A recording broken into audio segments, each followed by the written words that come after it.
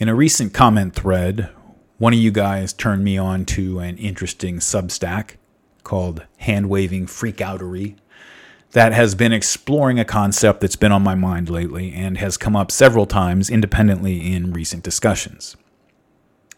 Namely, the concept of the egregore.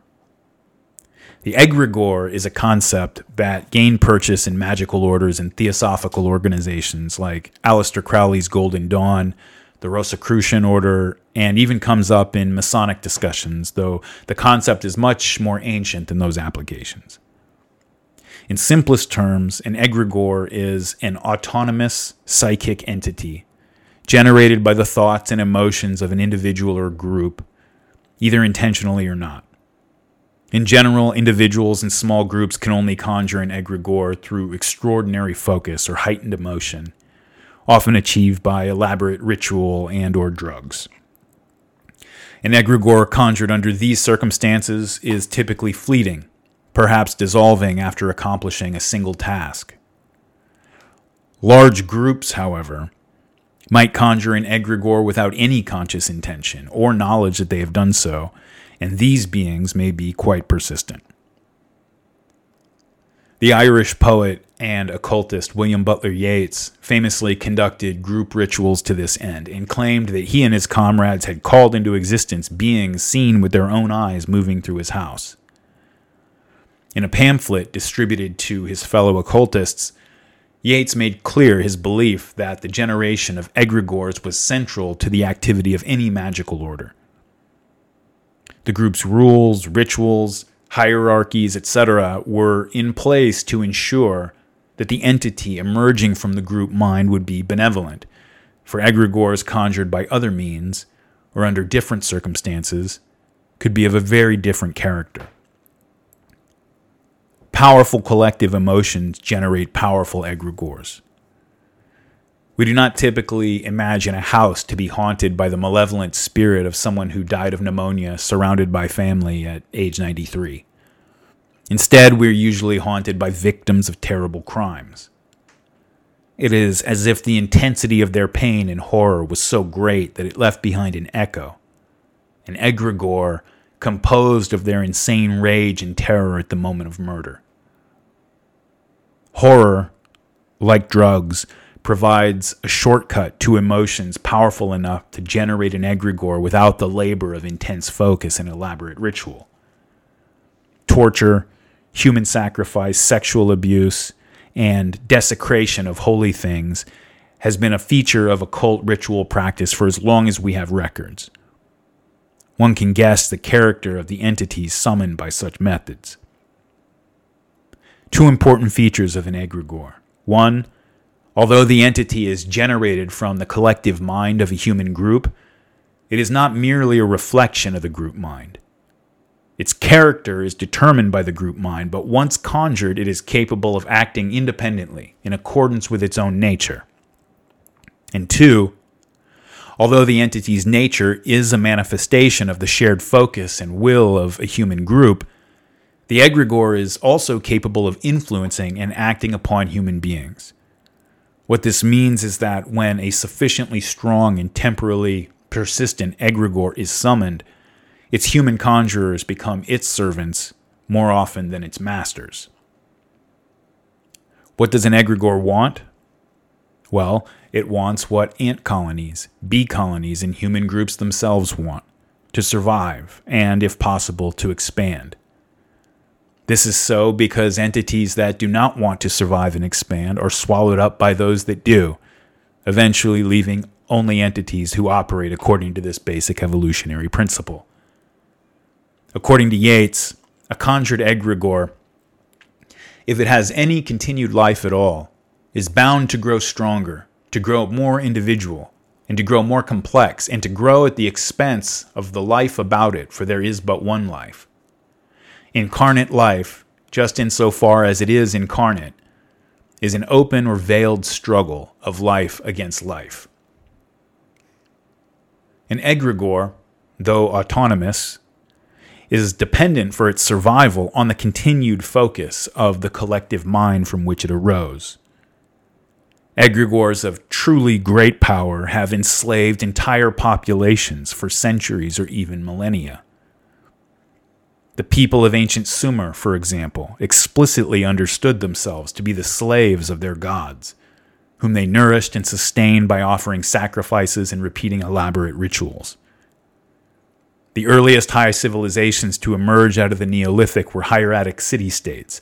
Hieratic means having to do with priests, rituals, gods, etc., and the term is used in this context to point out that all of the first civilizations were not merely religious, but that their societies were, at the deepest level, structured around a ritual complex. In most cases, they were even physically structured in this manner, with a pyramid, ziggurat, or temple atop an artificial hill at the center of a town which grew outward from it.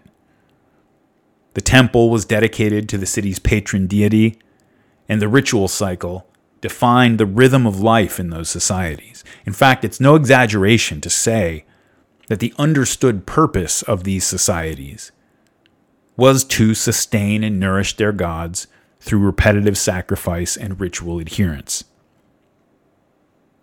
Naturally, we insist that these gods were only imaginary, that they did not really exist, by which we mean that they had no material reality. But they had psychic reality, and at least enough autonomy to induce an entire population to devote itself to its service. Even we, who don't believe in any of this, of course, resort to similar metaphors to describe the behavior of organized human groups. We routinely speak of nations as if they are individuals with identifiable emotions, purposes, preferences, and tendencies. We describe bureaucracies as having a life of their own. Most of us have heard or read President Eisenhower's farewell address warning about the rise of the military-industrial complex. He said, "Our military organization today bears little relation to that known by any of my predecessors in peacetime, or indeed by the fighting men of World War II or Korea. Until the latest of our world conflicts, the United States had no armaments industry. American makers of plowshares could, with time and as required, make swords as well. But now we can no longer risk emergency improvisation of national defense. We have been compelled to create a permanent armaments industry of vast proportions. Added to this, 3.5 million men and women are directly engaged in the defense establishment. We annually spend on military security more than the net income of all United States corporations. This conjunction of an immense military establishment and a large arms industry is new in the American experience. The total influence, economic, political, even spiritual, is felt in every city, every state house, every office of the federal government. We recognize the imperative need for this development, yet we must not fail to comprehend its grave implications. Our toil, resources, and livelihood are all involved. So is the very structure of our society. Just as Margaret Thatcher famously or infamously said that there is no such thing as society, only individual men, women, and families, one could say that there's no such thing as the military-industrial complex, only individual employees, bureaucrats, and soldiers. And yet, within a few years of Eisenhower's speech, the military-industrial complex had accrued enough reality and gained enough power that it mobilized millions of men and vast social resources to fight a war in Vietnam that 3 successive U.S. presidents did not want to fight. Who did that? It wasn't any of the millions of employees, bureaucrats, or soldiers, although it couldn't have been done without them. It wasn't any individual politicians or agency heads, although they made all the decisions that carried us each step further into the war. The thing Eisenhower warned about had, by some strange alchemy, come to life and seized control of the very people who'd summoned it. If today someone tried to turn it off, or even significantly scale back its reach or power, The MIC would fight to defend itself, even though we face no actual or potential conflict comparable to the Cold War it was built to fight. This is an emergent entity that is not reducible to its constituent parts, and which, in some ways, has a life of its own. Now, I'm not asking you to believe in Sumerian gods, or that William Butler Yeats really summoned a spook, or that some sort of military-industrial literal demon has been unleashed in the United States. This is a way of thinking about things that helps us identify deeply embedded complex systems with emergent qualities and behaviors in which mobilize human energies to sustain themselves and meet their own requirements. Eisenhower, in some sense, oversimplified the problem he identified by giving it a name, but only by naming the military-industrial complex did it become possible to see that it had imperatives, goals, requirements that might run afoul of our own. I'll pick up this thread next time. I actually just clipped another few paragraphs that wandered off into the Bible and more stuff about ancient civilizations, because if I keep letting this stream of consciousness run, it will never stop, and I'll never get to the place I'm actually trying to go. I don't know what that place is yet. I can see it off on the horizon, but can't make it out yet.